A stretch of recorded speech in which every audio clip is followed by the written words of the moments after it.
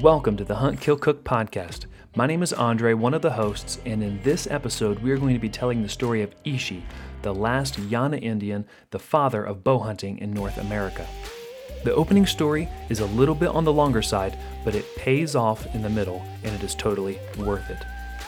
Going forward, telling high-quality, compelling stories from the history of hunting and some of the world's greatest hunters is a staple of this podcast. Our aim is to provide you the best content possible. We're so grateful that you're here, and thank you for listening to the Hunt, Kill, Cook podcast. Now enjoy the show.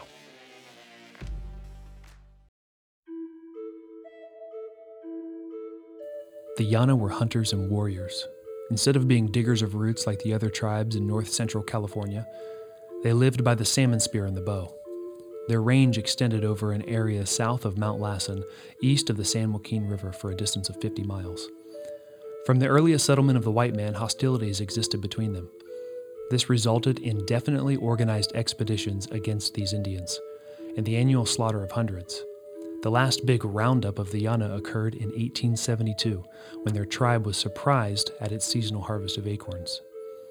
Upon this occasion, a posse of white men killed such a number of natives that it is said that the creek was dammed with dead bodies. So it came to pass that from 2,000 or 3,000 people, the Yana were reduced to less than a dozen who escaped extermination. These were mainly women, old men, and children. This tribal remnant sought the refuge of the impenetrable brush and volcanic rocks of the Deer Creek Canyon. Here they lived by stealth and cunning, like wild creatures. They kept from sight until the white man quite forgot their existence. It became almost a legend that wild Indians lived in the Mount Lassen district.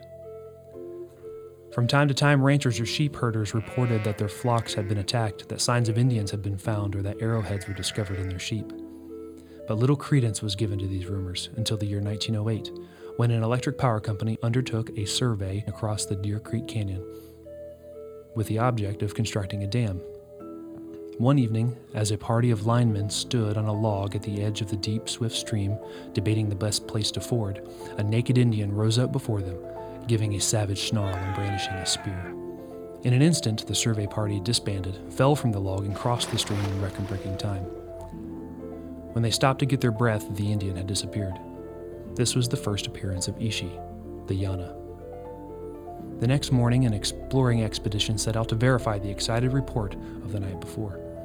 The popular opinion was that no such wild man existed, and that the linesmen had been seeing things. One of the group offered a bet that no signs of Indians would be found. As the explorers reached the side of the volcanic boulders where the apparition of the day before had disappeared, 2 arrows flew past them. They made a run for the top of the slide and reached it just in time to see 2 Indians vanish into the brush. They left behind them an old white-haired woman whom they had been carrying. She was partially paralyzed. Her legs were bound with swaths of willow bark, seemingly in an effort to strengthen them. The old woman was wrinkled with age. Her hair was cropped short as a sign of mourning, and she trembled with fear. The white man approached and spoke kindly to her in Spanish, but she seemed not to understand their words, and apparently expected only death, for in the past to meet a white man was to die. They gave her water to drink and tried to make her call back her companions, but without avail. Further search disclosed 2 small brush huts hidden among the laurel trees. So cleverly concealed were these structures that one could pass within a few yards and not discern them.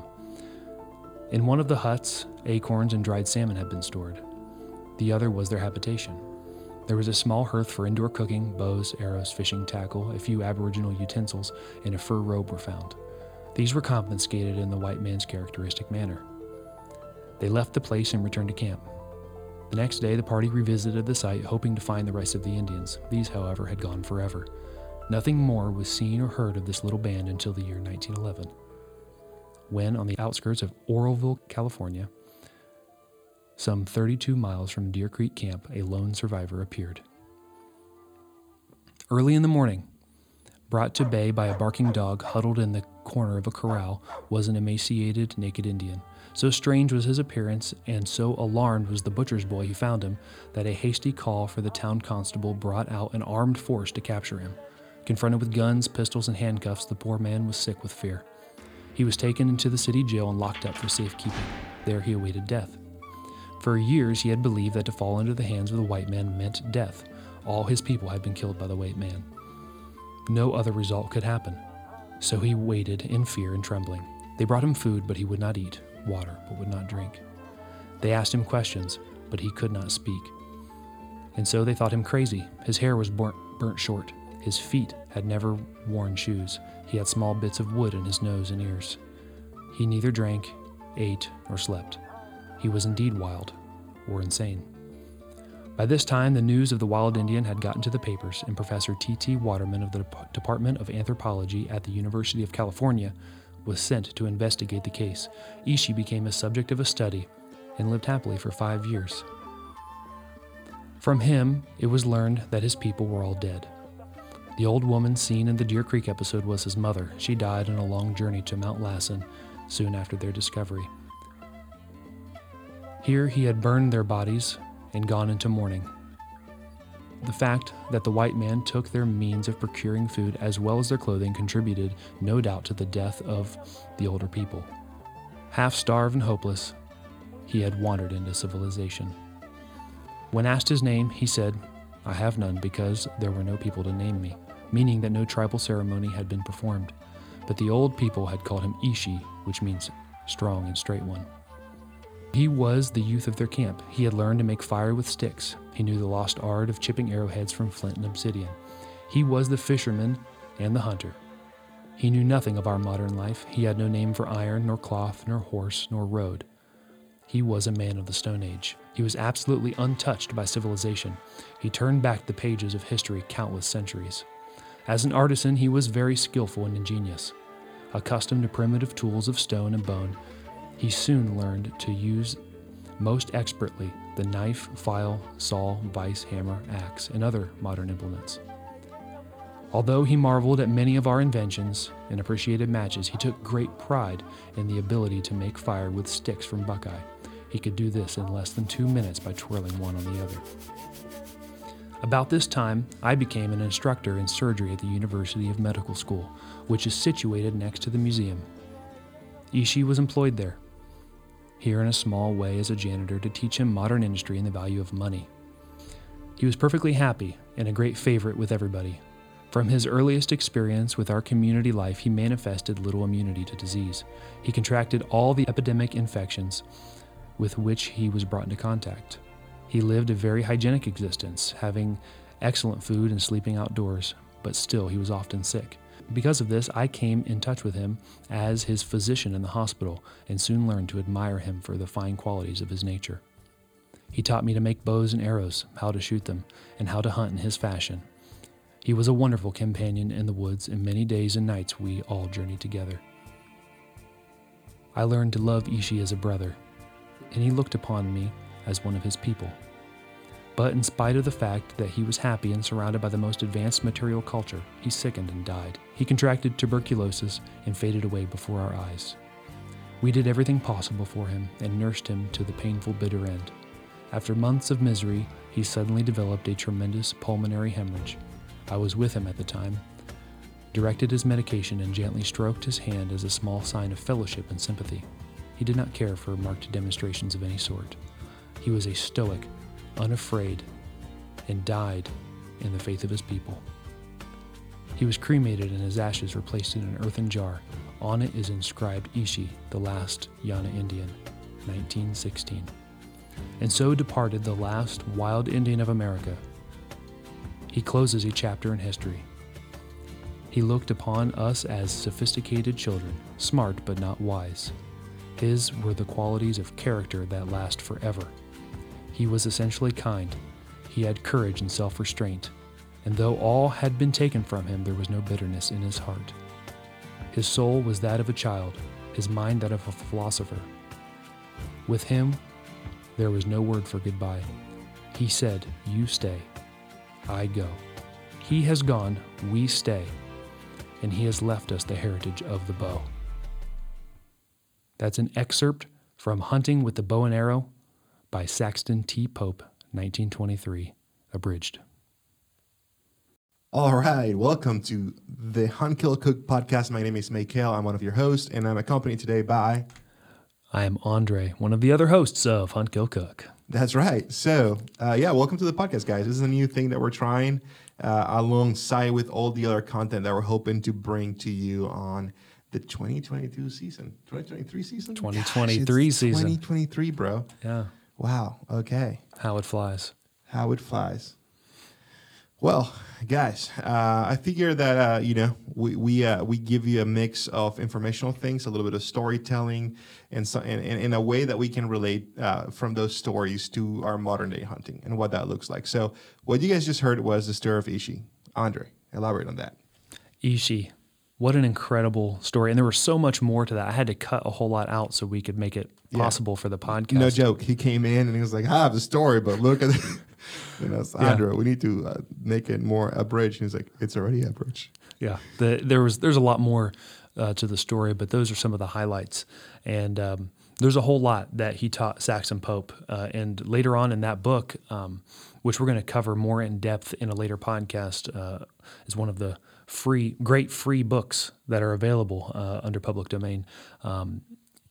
It's just an incredible story, and all of the lessons that we learned. You know, some people say that Fred Bear is the father of modern hunting. Yeah. And to an extent, that's true. He definitely popularized it.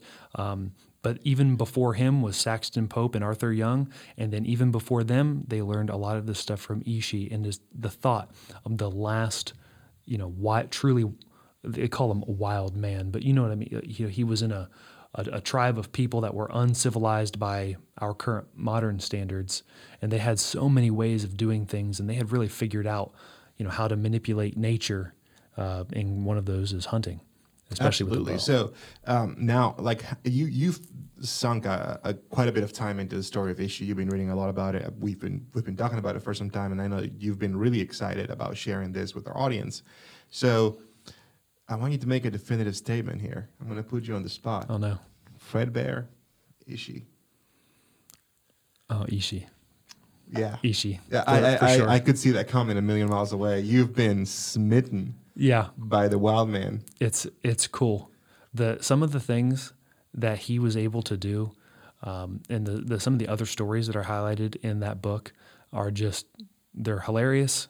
Yeah. Guys, you have no idea. He just was telling me about some of the stuff that he's going to try this season while he's bow hunting. And I'm just excited to be there to witness it. Yeah, I'm going to probably leave the loincloth at home. You probably should. I think the smell will give you away. Yeah, I don't know. There's not enough baking soda in the world. All right. You heard it here first. Yep. Mm-hmm. So how are you doing, buddy? I'm doing great. What are you excited about this hunting season? Oh, man. It kind of came up quick. This summer flew by, and there's a lot of stuff that I wanted to do. I wanted to get more hunting permission, and that hasn't really happened. Still have one real good property, and I'm still looking for more. But I am excited to be hunting with my recurve bow. Part of this Ishi and some of the other hunters that I've been reading about, that traditional bow I've always been enamored with. I mean, since seeing Legolas, flinging arrows at orcs as a kid, I was like, man. To be Legolas. To be Legolas. To be Legolas. That's right. I'll be sliding out of the tree. How much shorter do you think the Lord of the Rings would be if Legolas had a sniper rifle? Yeah, I mean, over. It's over, right? It's over, right? Yeah, just get into Osgiliath and waste Sauron's eye, right? Right. I keep seeing this video pop on my reels because, we're both big Lord of the Rings nerds. And I keep seeing this video where somebody asks Tolkien, why did they just jump in Osgiliath and then just kind of rounded Middle Earth to get to Mordor? And his answer was epic. He says, I don't know. Just don't ask. Don't ask. Just shut up. Shut up. So, it was great. Ishi, incredibly influential for you this season. And how are you feeling now that we're here and you have your recurve bow? I know that you had some trouble with it. Yeah. You even made a video about it, which you guys should definitely check out. But tell me a little bit about what your experience has been going from shooting exclusively a compound bow and then now going to a recurve bow. Humbling. Yeah. It has been humbling. I've gotten to a point, and probably a lot of the listeners out there can relate, where you develop a certain competency with your compound bow, especially when you take one from year to year and you're not buying a new bow. It's like the same old thing. You basically get it out of the case a few weeks before season, tighten up a few things, and you're stacking pretty tight groups. And that's where I had been with my compound year after year. I've had the same one for like 10 or 11 years, and it's been automatic. I get it out. And, you want to. There's a few things to tighten up as far as get the sight back if it's maybe it got bumped over the season or whatever. But as long as the strings are good, it's good to go.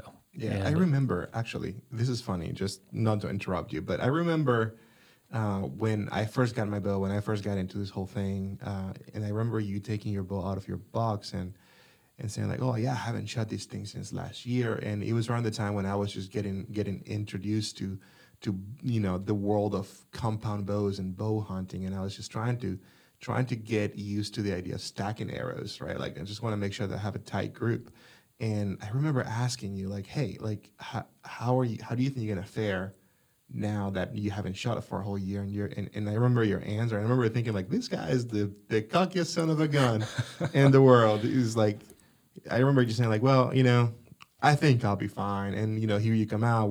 I think we were about 30 yards out that day, and then you just put in it where you wanted it. You just put it where you wanted it. And now, here we are 3 years later, and I've had my own experience with the bow, and I was able to experience that. Like out of the box, I was able to just put it where I needed it, and I was like, okay.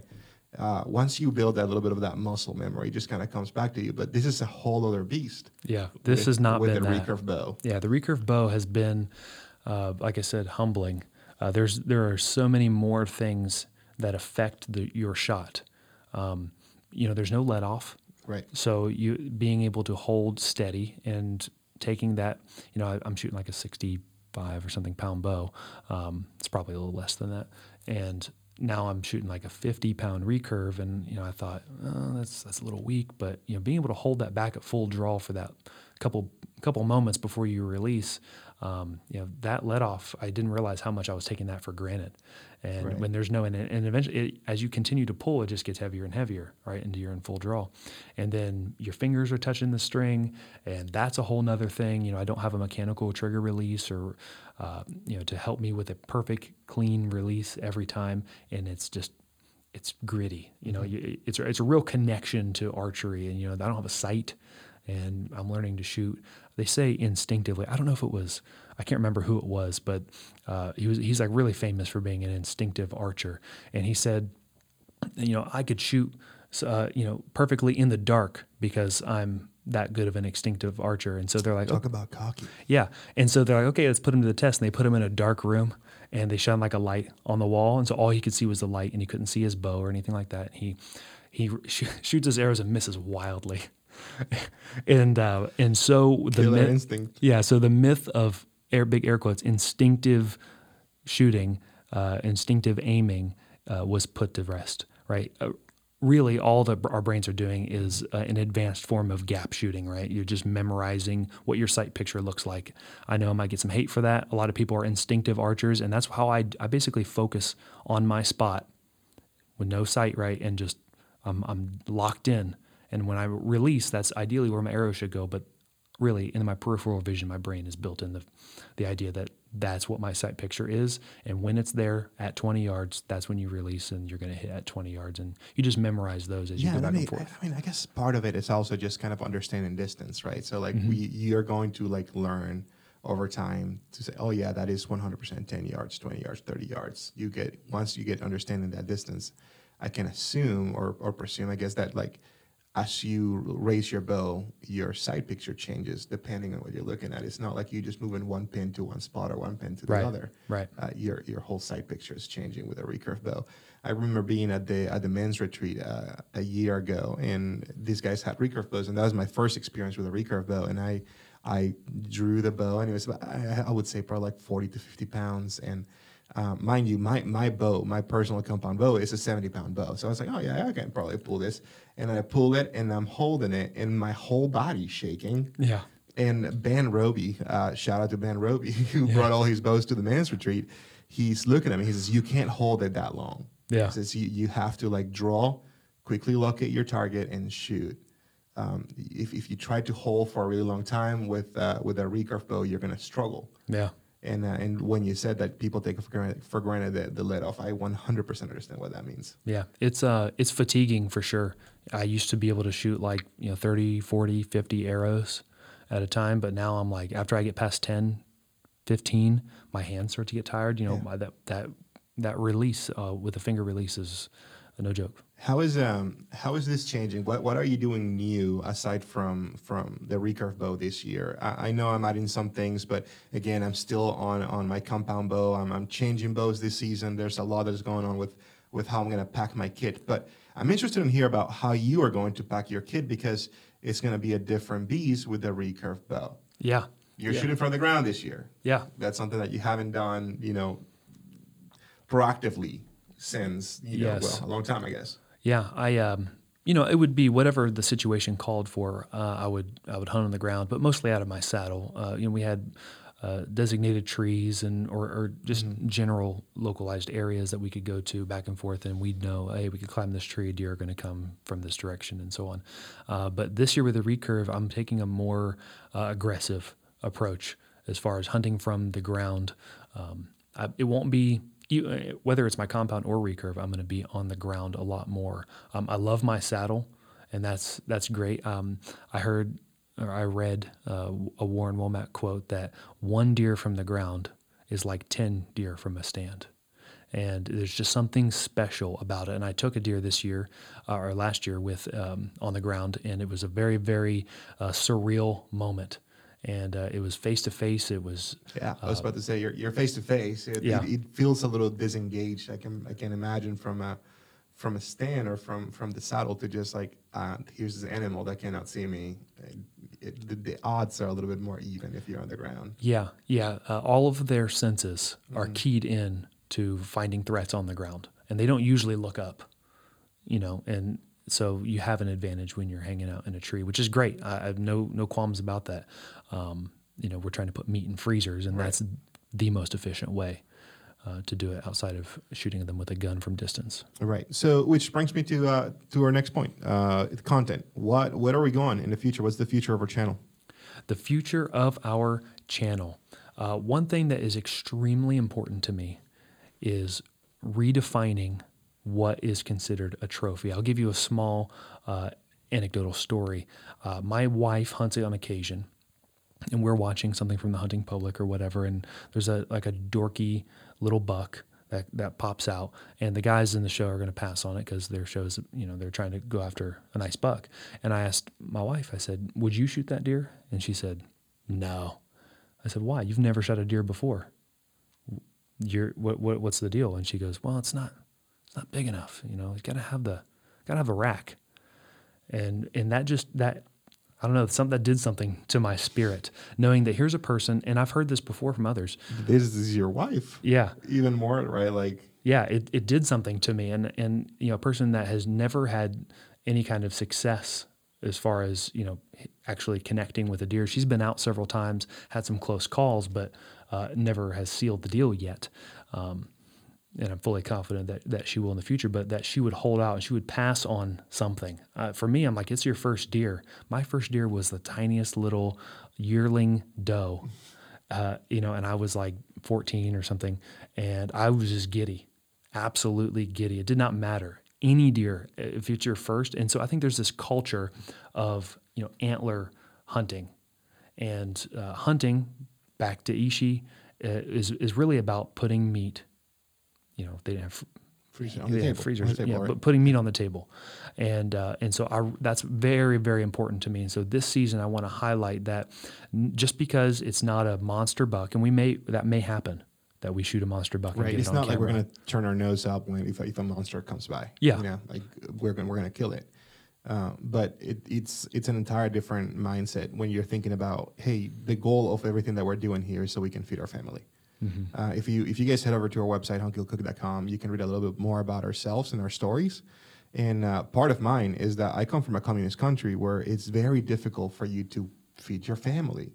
So I have come to really appreciate not just like Second Amendment rights in America, but also the ability to provide for your family in a more rudimentary way than going to the store. Like you're not just going to to the freezer aisle and pick up some steaks. you can go to the woods and get some deer steaks. Is that not possible where you're from? That is not possible where I'm from. Hunting is illegal. Hunting is illegal. It's illegal. Yeah. So yet another privilege that we have here in modern America that places all over the world don't have access to. Absolutely.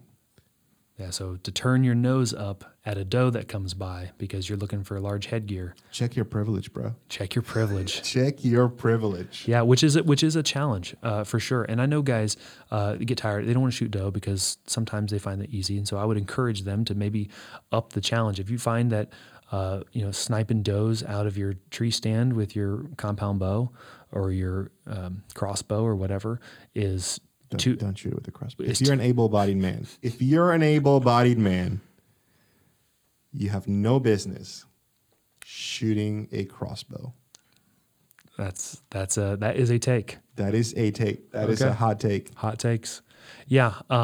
If you find that too easy and you want to up the challenge and you think the epitome of all challenge is to shoot a mature 5-year-old, swamp donkey.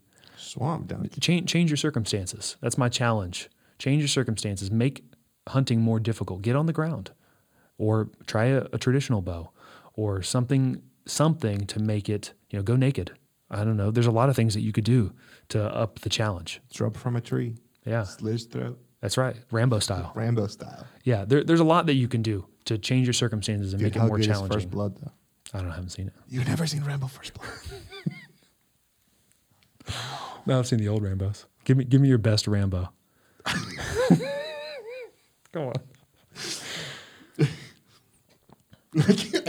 I can't. You're Christians? Yeah. Do you got any guns? You got any guns? No guns. No guns. God. Get back. Go back. Go back. Get guns. I can't do it. That's embarrassing. Okay. That was really terrible. Yeah. So you could Rambo it. Yeah. And so that is my challenge for people. And you taking doe and putting meat in the freezer is no small task. And especially if you're new at hunting, do not pass it up. You can't eat horn. That's what we say around here. That's right. Can't eat horn. And we got to get some shirts made up that say trophy doe. Trophy doe. Yeah. That's merch coming. Merch coming. Shameless plug. All right, so let's go back to the story of Ishi. Let's touch base on where this episode started. So you found the story. You completely changed it. I'm listening to it here, and I'm just in awe of how the description of this man is portrayed in this story. Like, he has a child's, mind. Like, what was that last line? Like, towards the end. Yeah, his soul was that of a child, his mind that of a philosopher. Incredible. Yeah. Incredible way to describe a man. Can you imagine, like, so many people, like, the fear of oblivion, right? Is dying in your life counting for nothing and not being remembered. The fear of oblivion. This is not it. This man is remembered as having the soul of a child and the mind of a philosopher. And here we are. The year's 2023. How many years now since this was written? This is 1923. Yeah. This is 100 years old. 100 years old. That did not occur to me. And here we are talking about Ishi. Relevance. This man's life, who was he was a nobody, right? He wasn't even named by his own people. Right. He was young and he learns all of these things, and then he becomes such an influence in our modern culture of hunting, teaching men how to hunt with a bow and arrow and how to make them, and all of those techniques and all of those design principles. I mean, they've evolved over time for sure over the last 100 years, but a lot of those still stand, and to what we're shooting today is very similar to what was going on, for hundreds of years. It blows me away that we live in such a culture that romanticizes this idea that you can just go through life and die and your life mean absolutely nothing. All this I'm about to get, just completely down on culture right now, but like we have all these younger generation just saying like, hey, your life doesn't matter. You don't have to have children. Like, down to the very basics. Like, you don't have to have children. You can just be selfish with your life. And here we have a man who came from absolutely nothing and gave back so much. We're 100 years later, and we're finding relevance in this, and it's immortalized by his story and how he related to people. Listen to this. right here. This is what marks Ishi to me. Let me see if I can find it. He did not hold bitterness, even though all of his people were killed, hunted down like animals, and killed frivolously, which is horrible, embarrassing history. He did not hold any bitterness in his heart. I know. Look at the state of our culture this day. Everyone wants to be a victim about something. And here we have a guy that didn't even have a name. He was literally a victim. Yeah. He was an actual victim, unlike some people out there that, try to be a victim about random things that maybe happened to them or not happened to them and happened to other people, just like secondhand victimhood. Yeah. He took control of his circumstances. That's right. Well, awesome. I think I have one more story to share. Let's go for it. Let's go for it. So hopefully you're still with us, and if you're with us, you'll get to determine whether this story is fact or crap. So here we go. This story, we're going to call it the story of Mr. Gordon. Okay. This story comes from a guy named Gordon. Mr. Gordon was an avid hunter in the great state of Maine. He loved going out with his father as a child, and as he got older, he began to hunt with his friends. One year, Mr. Gordon decided that it would be really cool if he could go up north in the state of Maine to hunt near the national park. He knew a public hunting area that was near a small town that would be absolutely perfect to stay nearby for their hunt. He invited his usual group of friends, but none of them could make it. So instead of hunting the usual areas near his hometown, he decided to make this a solo trip. This would be proven to be a mistake later on. He drove 3 hours and a half and made it there to a small town where his Airbnb was located. He took a turn on a long, winding gravel road to a small but cozy cabin he would call his own for the weekend. He grabbed the key from the hideaway rock outside of the cabin and made his way in. He unpacked his bags and settled in for the night. The night went by fast, and while it was still dark, he made his way into the woods. He walked for a couple miles into the wilderness before settling in behind a deadfall. He sat there for about 30 minutes in complete silence when, from out of nowhere, he heard a quiet voice whisper, "Hey, what are you doing here?" He turned around, and he sees an old man staring down at him with a menacing look on his face. "I'm hunting," he said quietly. "You aren't allowed to hunt around these parts," he said. "It's always the same. I know where you came from. You're just one of those big city folks that come and stay at the cabin up by the mountain. Get out of here before I call the rangers," he said. He made his way back to the cabin to connect to the internet to use Onyx to find another hunting spot near where he was. So he went back in the woods after that and for the evening without any success. He then later made his way back and realized that the door was open and some of his stuff had been moved.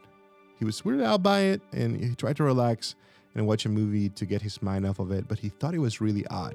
He remembers clearly locking the door, but he got back, door is unlocked, stuff is, rummaged around, some of the zippers are open, and he's wondering what in the world happened. He chalked it up to being tired and maybe actually forgetting to zip up his bag and everything, but, just to kind of get the nerves off, he turns on the TV and starts watching a movie. He falls asleep in the living room, and he wakes up later in the night. He makes his way up to his room, closes the door, closes the windows, and lays down, but he can't fall asleep after taking the nap that he did, I guess. So he turns on the TV and starts watching some black and white movie. After a couple minutes, he begins to fade out. So he starts hearing footsteps in the cabin. And he chalks it up to like, "Oh man, I'm so sleepy. I'm like starting to think that this movie is happening to me." So he turns off the TV, rolls over, and tries to fall asleep. And as he's falling asleep, he hears heavy breathing coming from inside the closet in his room. This dude jumps out of bed, grabs his gun, points it at the closet door, and shouts loudly, "Get out of there or I will shoot you," is what he said. So in that moment, he realizes, like, am I just being insane? Is my mind playing tricks of me? He leans over, flips the light on, and slowly sees the door opening. Out of the closet comes the same old man that he had run into earlier in the day, with a big smile, missing the front tooth, and says, "I almost got you." He holds him at gunpoint until the police shows up. Thankfully, he had signal, and they took him away. I almost got you. I almost got you. So, what are we thinking? Fact or crap? There's some serious mistakes that this guy made. Absolutely serious mistakes this guy made. I don't know. Crap.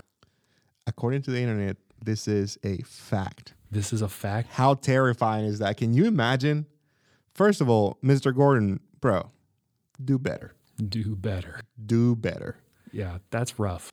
You get back, you find your place ransacked, and you don't think, you know what I'm going to do? I'm going to check this place real good right now. Yeah, right now. I'm clearing the house. Yeah. I don't care what I've got, even if it's my bow. I'm like around corners. That's right. That's right. It's like, but thankfully, thankfully he had a gun. I mean, it would have been a bad day for the old man to be shot with a 308. Yeah, no excuse. No excuse. Yeah. So the moral of the story: always be ready. Don't get caught with your pants down. Yeah, literally or metaphorically. Yeah, that's true.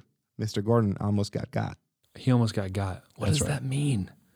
I almost got you. What was he gonna do? I don't know. Gosh. Don't. Anyways, I think we're approaching a wrap up for the first episode of the Hunt Kill Cook podcast. So, yeah. Should we tell them that they should leave a comment in iTunes? Can they do that? I think they could. Okay, great. Even if it's a crappy one, like, hey, you guys suck, give up. Like, that's cool. Put that in there. Thanks for the view. Well, thanks so much for listening to the first episode of the Hunt Kill Cook podcast. My name is Michael. And I'm Andre. And we'll catch you guys next time. Ow. We do that every time. Boom. Out.